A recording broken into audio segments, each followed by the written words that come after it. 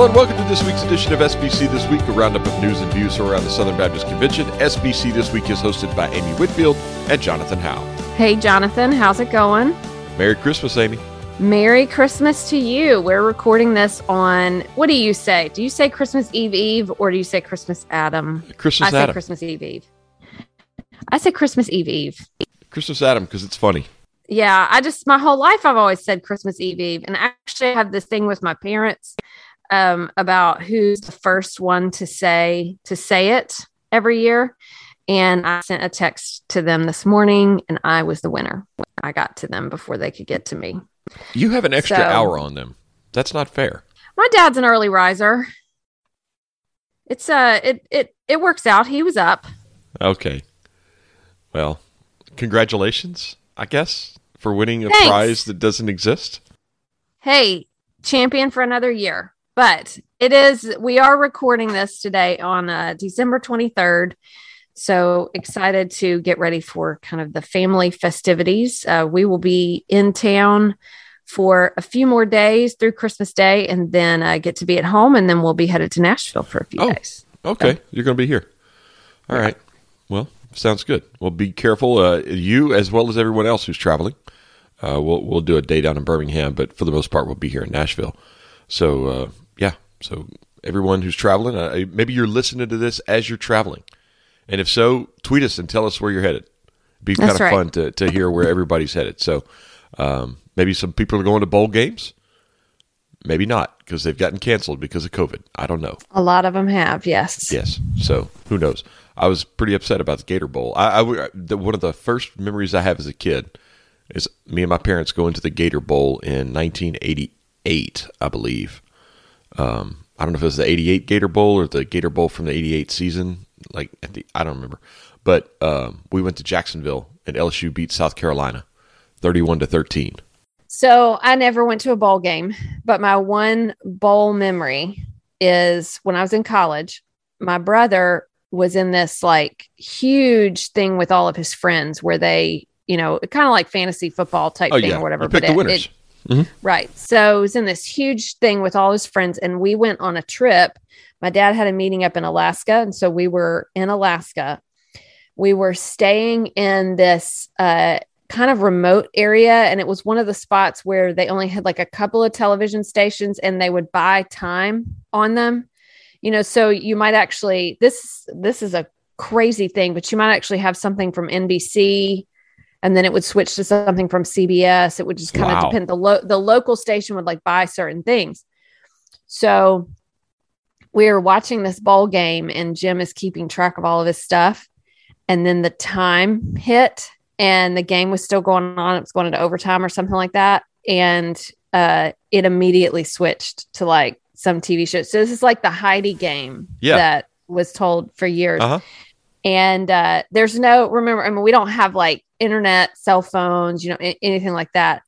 And so we're just stuck in this cabin playing dominoes with him not knowing what happened. Oh man. There was a tension in the air. I'll just leave it at that. That is my memory of bowl games was a really crucial game. So I don't remember what the game was, but yeah, for those of you wondering what the Heidi game is, ask your parents. Because that's a thing, and it would. I cannot believe if that would happen today. That would absolutely, people would lose their minds. We'll drop a Wikipedia. There's got to be a Wikipedia thing. Yeah. It was the Raiders. Maybe. I wonder who made that decision. Who made that call? That I don't know. It was time to show the movie Heidi, which I loved that movie as a child, but never time to show it, and you switch. It doesn't matter that the game's still going on. Somebody just said, it's time to play the TV movie and we're going to switch to it. And I don't believe that ever happened again. So yeah, not like that. Oh man. All right. Well, hey, Amy, enough Heidi talk. Let's get into our SBC news and information this week. Before we do that, we do want to thank our sponsor each and every week here on the podcast, Southwestern Baptist Theological Seminary. All the upheaval and disruption the past 2 years have left many asking, what does ministry look like now? And the Ministry Now Conference will answer this question on March 22nd to 24th of 2022. Experienced ministry leaders from across the nation will gather at Southwestern Seminary in Fort Worth, Texas to explore how God's churches can thrive in this ever-changing ministry context. Founded on an unyielding commitment to biblical truth, built by expert practitioners, and designed to encourage and equip God's people in every area of ministry, this gathering will empower you to live your calling wherever you serve God. So join us in Fort Worth, Texas on March 22nd to 24th. Discounted registration ends January 15th, so reserve your tickets now at swbts.edu/ministrynow2022. So that's swbts.edu, Ministry Now 2022. So looking forward to that conference, and we got all the information about that over at the show notes. So you can just click the link, bounce over there, and register for that, and see you in Fort Worth. All right, Amy, light news week this week, thankfully. It's a holiday week. It's a short week, too, kind of. We're recording this a little bit early. But we start with an update from the Sex Abuse Task Force and what's going on with them. The SBC Sexual Abuse Task Force released an update on Monday, December 20th. They stated that they've made significant progress and that the investigation is now shifting to collecting and reviewing relevant documents, particularly those in electronic form that are related to the SBC Executive Committee. Essentially, this is one of the updates. They said they would give updates throughout. So that's what they're doing. They're letting folks know what's going on. So it just doesn't, kind of, a lot of times you have this motion and then no one really knows the work that is happening. And it was pretty clear from the beginning that this task force would make sure they kept people updated as to what was happening. The task force also said that Guidepost has continued to conduct interviews with survivors, witnesses, current and former EC members, and staff. Sexual abuse survivors will not be directly contacted by the task force. They have the ability, if they would like to give their story, they can do so through the Guidepost website, or there's an email. We got a Baptist Press story that we will link to that. They also reported that there is a survivor care liaison that will provide support to survivors if needed after they participate in the Guidepost investigation. So that is with answering any further questions, managing expectations, offering counseling services as needed. And, for those who may be wondering sort of what that is or what role that can play, it can be incredibly difficult to retell your story, especially after the trauma that these survivors have been through. But Guidepost has a specific role in this, and that's to gather information. And so if they are focused on that, then some of the care that is needed, it makes it difficult to try to sort of do all of it. So they have gotten someone that can be a care liaison to help with any sort of resulting things from these conversations. And I think that's a good thing, very helpful. Yeah. So anyway, that's just an update as to where things are going into the new year. All right. Yep. So that's the update there as we end the year on that. And again, they continue to do their work over at Guidepost as well as the Sex Abuse Task Force. All right, Amy, some sad news out of Virginia. Longtime Baptist leader T.C. Pinckney has passed away this week at age 91. Oh, man, this was very much a presence in SBC life, but also in SBCV life in Virginia. So T.C. Pinckney was a retired brigadier general, and he was very involved in the Southern Baptist Convention, particularly during the controversy of the 1980s, 1990s. He was quite a man, quite a personality, made incredible contributions. So the first time I really saw him was at an SBCV meeting when I was there. Obviously, we were at Waverly Baptist Church. And so what I remember is this man with this, his beard was perfection. Like, he had a presence that he walked in the room and you knew everyone knew who he was. I just didn't. And then he stood up. He stood up and would say, I'm T.C. Pinckney. I'm a messenger from, wherever. And people would always respond, "Thank you, General Pinckney." And it was like, what you realized was everyone in that room knew who he was. So then I, start to kind of figure out, because he put he had this paper that he published, the Baptist Banner. And of course we would get it. So then I start to put the names together. I figure out, it took a little while for me to understand his whole story and background. But he was very involved in the conservative resurgence. He was on the executive committee in 1992. He proposed the amendment to the SBC Constitution, specifically addressing homosexuality and friendly cooperation. He also made the motion at the 1999 SBC annual meeting that would revise the Baptist Faith and Message. And then he served on the Baptist Faith and Message Committee in 2000. And he was second vice president of the Southern Baptist Convention in 2002. So, all right. Hey, trivia moment, Amy. Do you know who was first vice president that year in 2002? I do. It was Ed Litton. Oh, you got me. You knew it. Yes. Of course you knew it. Yes. You know who was president? James Merritt. Yeah, that was an easy one. All right. Yeah. So he was a charter member of Good News Baptist Church in Alexandria, and his pastor, Cal Wallace, called him a model church member, true gentleman, and excellent churchman. And he was just the type of man that when he would stand at the microphone, there was just a real grace about him. Yeah. And well, speaking of him at the microphone, Amy, the picture that we used at Baptist Press, it's an old file photo from an older article that we had, I think, in 2015 when he was honored in the at the SBCV. But this picture cracks me up because he scratched out his name on his messenger name tag, scratched it out, and wrote TC. Like, that's I am right. not Thomas, I am TC. That's who he was. It's just funny. And I was like, what a boss. That's so awesome. Yeah, so, very cool man.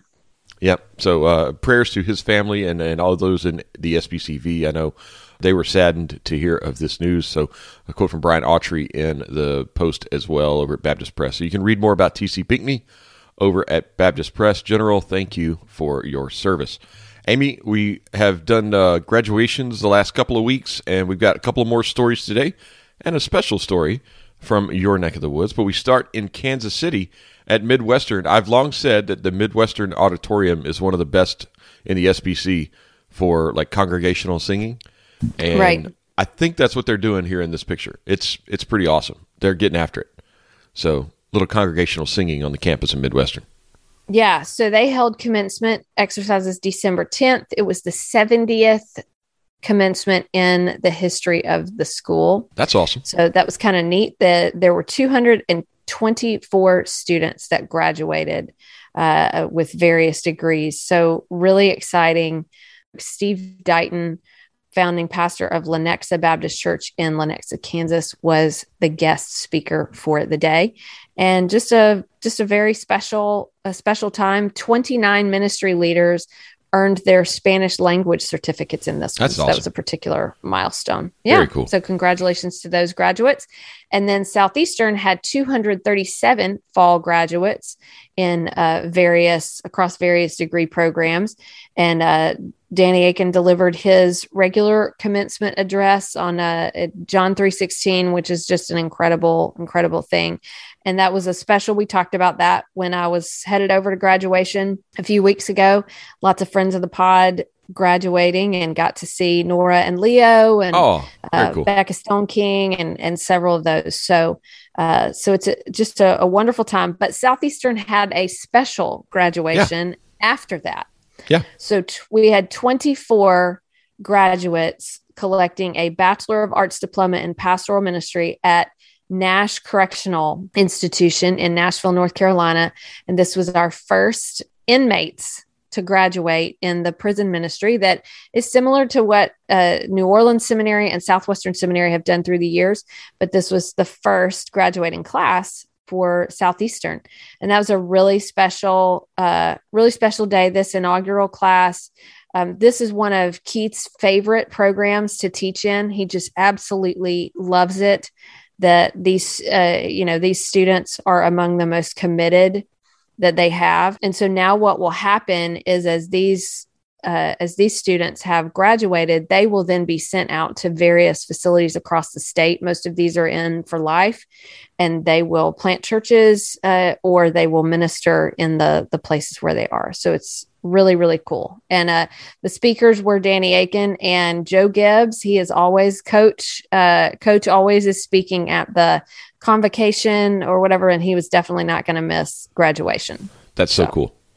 Yep. That's so cool. I love that Joe Gibbs, and all the stuff that he's got going on. I mean, because he's got a lot, folks. That he's taking the time out for this in North Carolina and really investing in this and making it happen.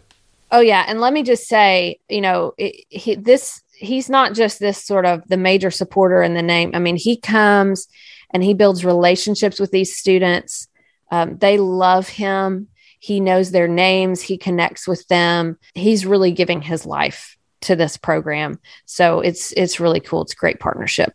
Yep, absolutely. All right. Hey, so that's going to do it for our news this week. And instead of our typical finishing segments of the resources of the week and This Week in SBC History, we're going to do one of our favorite year-end exercises here where Amy puts on her Barbara Walters hat and gives us the 10 most fascinating Southern Baptists of the year. So, Amy, yes, I'm going to turn it over to you. Explain the system here and the ranking, because there is no ranking. It's not no ranking. This is the most fascinating person. Even though we kind of made that joke last week that Rebecca Naylor was kind of like the reigning champ. But anyway. Yeah. But there's no ranking. And then here are the rules. So this is not a like person of the year, kind of thing. It's not anything like that. Also not official, by the way. Correct. Not official. It's a list of people who I just find fascinating for various reasons. And so I put this together. I loved this Barbara Walters special that would come every year. And I like to pick people from different walks of life and folks that maybe some that you maybe haven't heard of, just to share a little bit about, give some insight. And then some you have. So like to have contributions from different areas. There's going to be some names that you recognize on here. There may be some names you don't. And then there may be some that sound familiar, but you are not certain who that is. That happened to me on a couple of Yeah, because I sent you the list. I was very glad, actually, that I stumped you on a couple of them. You didn't stump me. I just didn't exactly know who they were. You're like, who I know is that name, that? But can't really place it. Yeah. So again, this is in no particular order, but it's 10 fascinating Southern Baptists from 2020. All right. So first up, I'm going to name someone who is from my area, actually, lives here in Wake Forest, Raleigh area. And actually is personal connected with Southeastern and with Summit Church, with my church. So this is Nathan Rostampour. All right. Nathan was focused on in a Baptist Press story not long ago for the online ministry that he has started that's helping plant secret house churches in closed countries. So essentially what he's doing is is developing curriculum to train the secret house churches that are online. So there's nothing in this is like naming, the house churches or things, but he's got a weekly online Sunday church service on Instagram. He's producing a podcast. He's offering free sermons, worship songs, discipleship, leadership training resources on his website and YouTube, all in Farsi. And Instagram is the only platform that's not blocked that's offered for fellowship. And he uses end-to-end encrypted programs. So he doesn't use text, phone calls, or Facebook. He's helped plant 14 secret house churches in 6 states, all through online outreach. So they're small, about 10 people each. They have locations and activities secret. It's an incredible story. And just kind of an amazing thing. So it's just kind of an amazing thing. He also is here at Southeastern, and he does some things for the Center for Faith and Culture, I think. So what I've included for those who are interested is the Baptist Press story about what Nathan is doing, along with a Christ and Culture podcast where he talks about his journey from Islam to Christianity, his experiences as a secret house church pastor, and then what he's doing now as an online leadership trainer for the persecuted church. So we'll have those links in the show notes so you can listen to that podcast, kind of a cool resource. So I thought that Nathan was fascinating. I was at our worship service where he was brought up on stage and talked about, prayed for, and I thought it was just an incredible thing. So first one is Nathan Rostampour. Second is Frank Williams. Frank Williams is no stranger. This podcast, he is the new president this year of the National African American Fellowship, the Southern Baptist Convention. But he is a pastor in New York, pastors 2 congregations, Wake Eden Community Baptist Church in the Bronx and Bronx Baptist Church. And so he's the senior pastor of both of those. But there are some really incredible stories about him. One, we covered him a couple of years ago in Baptist Press because, remember, he had a huge issue with his family getting hit with COVID in the early days of the pandemic. It was really scary. His young children, wife, all of these, they had to quarantine together until Easter. Very difficult situation. But Frank Williams has had tremendous leadership in NAF and also in the New York area. And I just think he's bringing incredible leadership to that. So I wanted to include him. I think he is definitely fascinating. I've got a couple of Baptist Press stories along with a Wall Street Journal profile that was done of him and just before Thanksgiving. And so it's pretty cool. Tells his whole story. Next up is Ted Barrett. All right. Do you know who this is? This is the one that you got to the point where I was like, I know the name, I think, but yeah, I don't really know. So this is where, like I said, I like to hit some different industries, different areas. You're doing a deep dive here. Yes. So Ted Barrett is a full-time umpire for Major League Baseball. Oh, yeah. And yes. And he is an ordained Southern Baptist minister. And he worked the World Series. That's pretty awesome. Which the Braves won. Go Braves. Yes. Sign Freddie Freeman. Hurry up. I'm aware. So I think that was pretty cool. He has been an umpire for Major League Baseball since 1999. Baptist Press has covered his testimony. He also there was a story about him in the New York Times about the ministry that he co-founded, Calling for Christ. And it was this was the 5th time he got called up to work in the World Series. So that's pretty cool. We had a Southern Baptist minister work in the World Series. And I know all those Atlanta Braves fans are very happy about that and probably loved him. We got the most recent story from Baptist Press in there, and you can go back and look at the others, including the New York Times profile as well. So Ted Barrett, fascinating Southern Baptist ministering in the major leagues. All right, now I got another one. Ron Crow. Tell me if you know who that is. I'm drawing a complete blank on that one. I even told you this the other day. Well, I know, but I forgot. It's been a hot minute. All right. All right. Ron Crow started a new job this year, February 1. He was the pastor of First Baptist Church Diamond in Southwest Missouri. Yeah. And at the beginning of this year, the Lord called him to head up Kentucky Baptist Convention's disaster relief ministry. Ron's had a busy couple of weeks. Yeah. So Ron Crow is the disaster relief leader in Kentucky. And as we have Southern Baptist disaster relief teams on the ground from states all over, he is the leader that is heading up the entire effort in Kentucky after these tornadoes have hit. So Ron came from Missouri. He had gotten involved in disaster relief in 2003 when a chainsaw team came to his area in Carl Junction to help out. And so the Main Street Baptist Church that was there near where he lived was housing the team. And he started to see how effective they were. So he asked his director of missions in 2003, why can't we do the same thing here? And the DOM said, why don't you do it? And so he led the Spring River Baptist Association to outfit a chainsaw recovery unit, a skid steer machine, and a shower trailer. And then he was the associate director for a while for the Missouri Baptist Convention disaster relief, as well as training people around the state. And it really affected him, deepened his heart for ministry. And so he really wanted to help. This was an important thing. There was a specific incident that I think showed his leadership. There was a duck boat, an amphibious duck boat that sank near Branson. And Yeah. so a lot of folks were lost Ride the during Ducks. the I rainstorm. remember that. Yeah. So that a number of people were lost, several people drowned. There was a sudden rainstorm. And so Missouri Baptist Convention disaster relief teams ministered to the first responders. And when that happened, I think this story from the Pathway shows that his leadership was really showcased in that.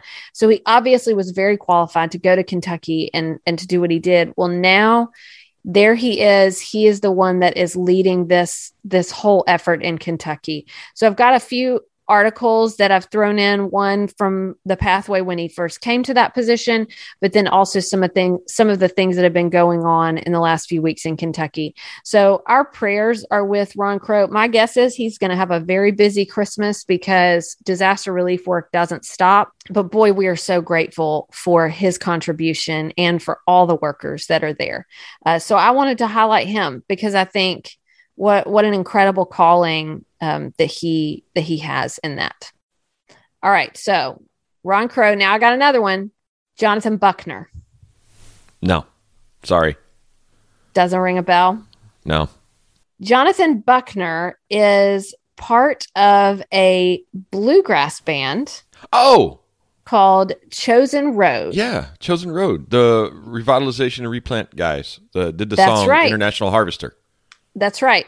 So he was one of the founding members. He's from West Virginia. This is like no context Southern Baptist naming. You realize this? It's like you just give me a name and like I try know, to figure it out makes where me this happy. comes from. I'm trying in to stump a you. group of 14 million people. But it shows how I get to highlight how these are fascinating people that you don't even know about. Yeah. All right. So he was a founding I know member. about him. I just like I'm having to put people in different buckets here. He was a founding member of Chosen Road. That is a very successful bluegrass band. They had a 2018 album called The Storm in Me, and it produced 6 top 10 singles on Bluegrass Today's airplay charts. And their album reached number 1 on Bluegrass Today's Bluegrass Gospel chart. And then they also had an album called Appalachian Worship, which spent 30 weeks on Billboard's top bluegrass albums chart, and it peaked at number 4. Yeah. They also have bluegrass. I talked about bluegrass. It was like my resource of the week a couple weeks ago. Lateral Blue. That's right. Been wearing that CD out. They had another one, Appalachian Hymns. So lots of great things. They have partnered with NAMM. So they basically are the bluegrass band of the North American Mission Board. They're the bluegrass band of Mark Clifton. Let's just get real here for a second. Mark Clifton, they're the background singers for Mark Clifton. Fair enough. But they've connected with Mark Clifton, and they are really doing a lot of collaborating at events and helping out with things. I think there's a particular song maybe that has become really important, and so they started wanting to get involved. So they are the unofficial bluegrass band of the replant team at NAMM, and so they released the song International Harvester as part of their Appalachian Worship album, and it invokes imagery of a struggling church pastor resting in the truth that Jesus will one day return as the ultimate harvester and rescue his people into eternity. So pretty cool. There's a video. We'll put the video in the show notes as well. Yeah. So Jonathan Buckner. All right. Now I'm going to get to a couple of names that you're going to know and most people are going to know. So we'll go through these pretty quickly. One of them, fascinating, Mark Richt. Never heard of him. Oh my goodness. Had to include him. So many things to include. Former coach of the University of Georgia Bulldogs. And Miami. Yes, man, we're hitting. I mean, we talk about Joe Gibbs and Mark Richt on this same podcast all in one. But so he's no stranger to most listeners, but what a year. You know, we have we have that last year he was announced as the national spokesperson of Send Relief, but this year he has really participated in several things. There was at the Send lunch, he was on stage, this really cool moment, an interview where he talks with Bobby Bowden, and surprised Bobby Bowden by him. Was there. And Mark Richt they share about how Bobby Bowden led him to the Lord. And then, of course, Mark Richt led a sports reporter to the Lord. who is now the state exec in North Carolina, Todd Unzicker. So you've got this kind of domino effect here. And so really meaningful connection. There's also a Q&A that a virtual Q&A that Todd Unzicker and Mark Richt did. So we've got a story about, we got a Baptist Press story about that. And talking about his book, talking about their friendship, as well as his recent diagnosis with Parkinson's disease. So, there's just been a lot with Mark Richt this year. But what an incredible contribution and a commitment to evangelism. And so I definitely wanted to include him, and we've got several stories about him there. All right. Another one, retiring pastor this year, Al Jackson, Auburn, Alabama, Lakeview Baptist Church. I don't know if I've ever met Al, but I know the name. I mean, he's a legend. Oh, man. So here's the thing. I've met him, and he's a super low-key man, but I was like starstruck when I met him, because I remember learning about Al Jackson years ago when I worked at Southern Seminary, and he was really, kind of pioneered the residential learning concept, where they set up an extension center there in Auburn that was specifically at his church. And it was this internship program, and they got their degrees at Southern Seminary. And his cohort of people, they were just incredible. And so I watched that. I also would watch him through the years at Southern Baptist Convention annual meetings, where he would bring all of his interns. And he just, this is a guy that had tons of respect from people, but he didn't walk around like he owned the place. He just had his guys.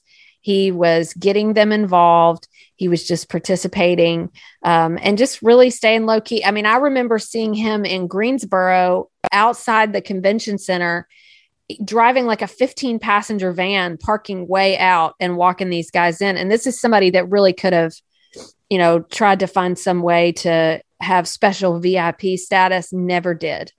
There's no way to even calculate the impact that he has had because of the interns that are all across this country and around the world, probably serving people for Christ.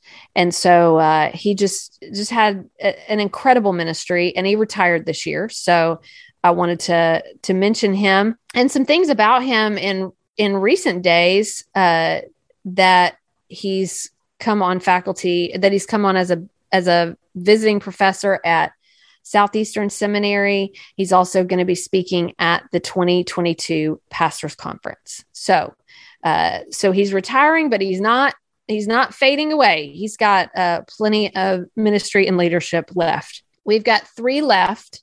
And it's 3 women that I find fascinating. All right. One is a person whose name you might recognize. Well, you're going to know, but whose name our listeners might recognize, might not, but maybe don't know much about her. And that is Becky Chandler. Becky Chandler has served for decades. She first served at the Baptist Sunday School Board, but then she moved over to the SBC Executive Committee, where she served as executive assistant to the president for years. She has been assistant to the board itself. Just an incredible administrator and servant on the staff of the SBC Executive Committee.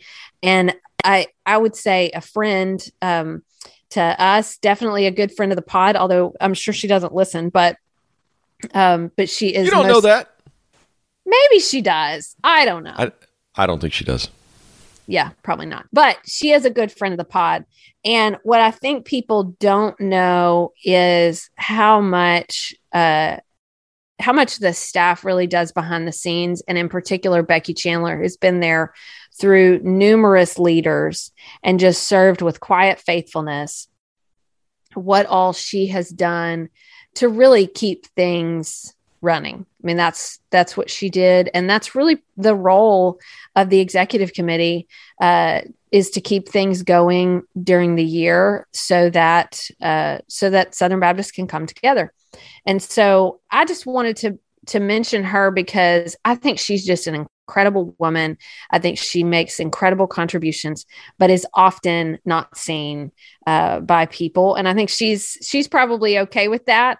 But I I missed her when I left the EC. I just texted with her the other day, but I know she is missed there in the building, and particularly will be after the new year because she's retired and she's left, but it was kind of at the time where everyone was leaving for the holidays. And so when it comes time to come back to the new year, I know her absence will be felt. So I wanted to mention her. I think she's a fascinating, incredible woman. Any added comments you want to make, Jonathan? No, Becky's been an absolute delight to work with, and she is a absolute trove of knowledge about the SBC, especially the executive committee, and when things happen, how things happen, why things happen. So there are countless times where I've gone to her office and asked, hey, do you remember this? What was going on? Do you have any information on it? And within 30 seconds, she's pulling out a folder out of the closet, and she knows exactly where everything is. It's pretty awesome. So she will be sorely missed, deeply missed at the executive committee. All right, last two. One from Alabama, Dana McCain. I know her. If you didn't know Dana McCain before this year, I think you did after the annual meeting in Nashville. So Dana McCain is an incredible writer. She writes op-eds in Alabama. And for Baptist Press, by the way. Yes, and for Baptist Press, yes. So she writes. You can find her columns on al.com. She writes about faith, culture, and politics. She also served on the SBC Committee on Resolutions this year. Had a speech on the stage that a lot of people were passing around. So I've got a link to that where someone posted it on Twitter, and just had incredible leadership and presence up there. And she's just a great person. Like, I just loved getting to know her, be around her.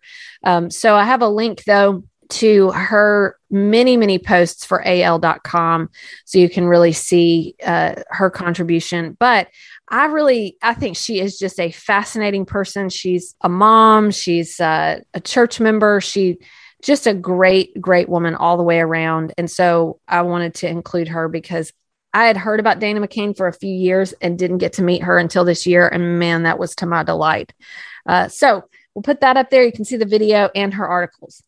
All right. Last but not least, and while in no certain order, I still want to say this is someone who I have long admired, and then over the last few years have gotten to know, and my admiration has only grown, but often is not known by everyone. And that is Susie Hawkins. So Susie Hawkins is the wife of O.S. Hawkins, who is retiring this year from Guidestone. And Susie is an incredible mentor to women in the SBC. She's an incredible mentor to pastors' wives, to women in leadership positions or in trying to develop as leaders. She's just unbelievable. She has a Master of Arts in Christian Leadership and a Master of Arts in Theology from Criswell College. She was on the Baptist Faith and Message 2000 committee. She is co-writer and founder of Passover for Christians Ministry, which encourages Christians to observe Passover from a Christian perspective as a part of their Holy Week traditions. She has written she's written a book for pastors' wives. She's written a number of articles.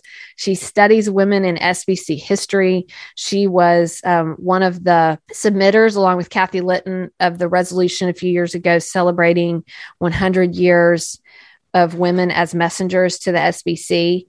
She has been an incredible supporter of her husband at Guidestone and a huge champion for mission dignity. I got to deal with her a few years ago over email because she would prepare prayer emails for the mission dignity recipients, giving them things about the entities to pray for. So I would correspond with her about that, letting her know things that were going on at Southeastern that she could ask them to pray for.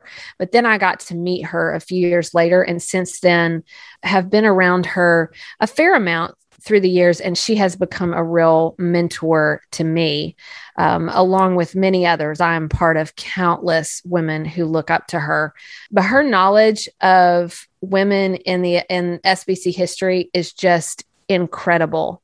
And she is very well loved. And so I think she's going to continue to have influence. But with this being a year as they make a ministry transition, with the retirement from Guidestone, I wanted to highlight her. She's not just a fascinating Southern Baptist in 2021. She's a fascinating Southern Baptist, period. And one of those that kind of like Al Jackson, I don't know that we'll ever know the depth of her impact.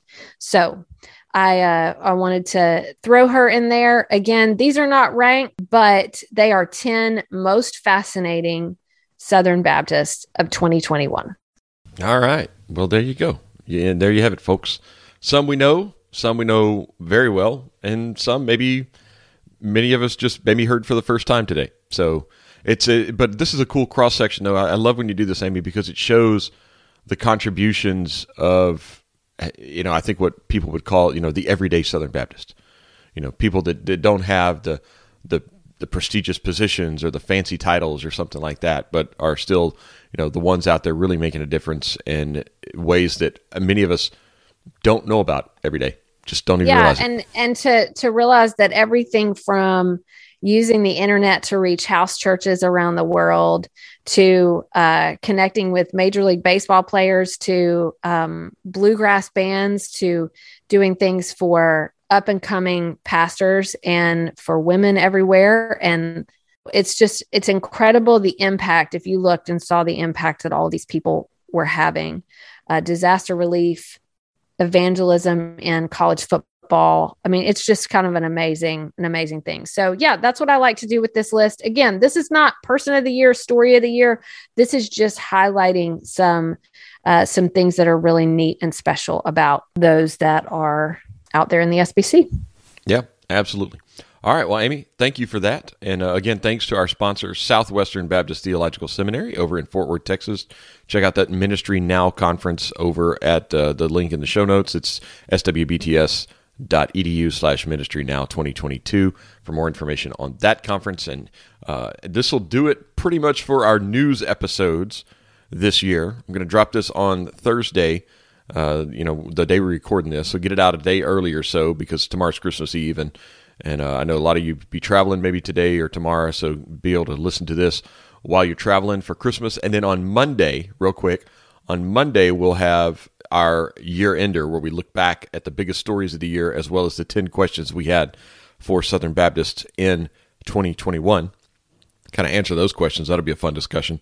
And then next Thursday, I think we're going to have the look ahead to 2022. So right. This Thursday, next Thursday, we're dropping episodes just because the others are kind of holidays and want to get those out before everybody kind of gets busy and everything. And it also gives us a chance to take a break on those days too. So Christmas Eve and New Year's Eve, y'all can have something the day before this year. So getting that out to you. So that's the schedule up and coming for the next week or so. And then we'll be back to kind of the regularly scheduled episodes that first week in January. All right. Well, Amy, Merry Christmas. And I'll see you next week. See you next week.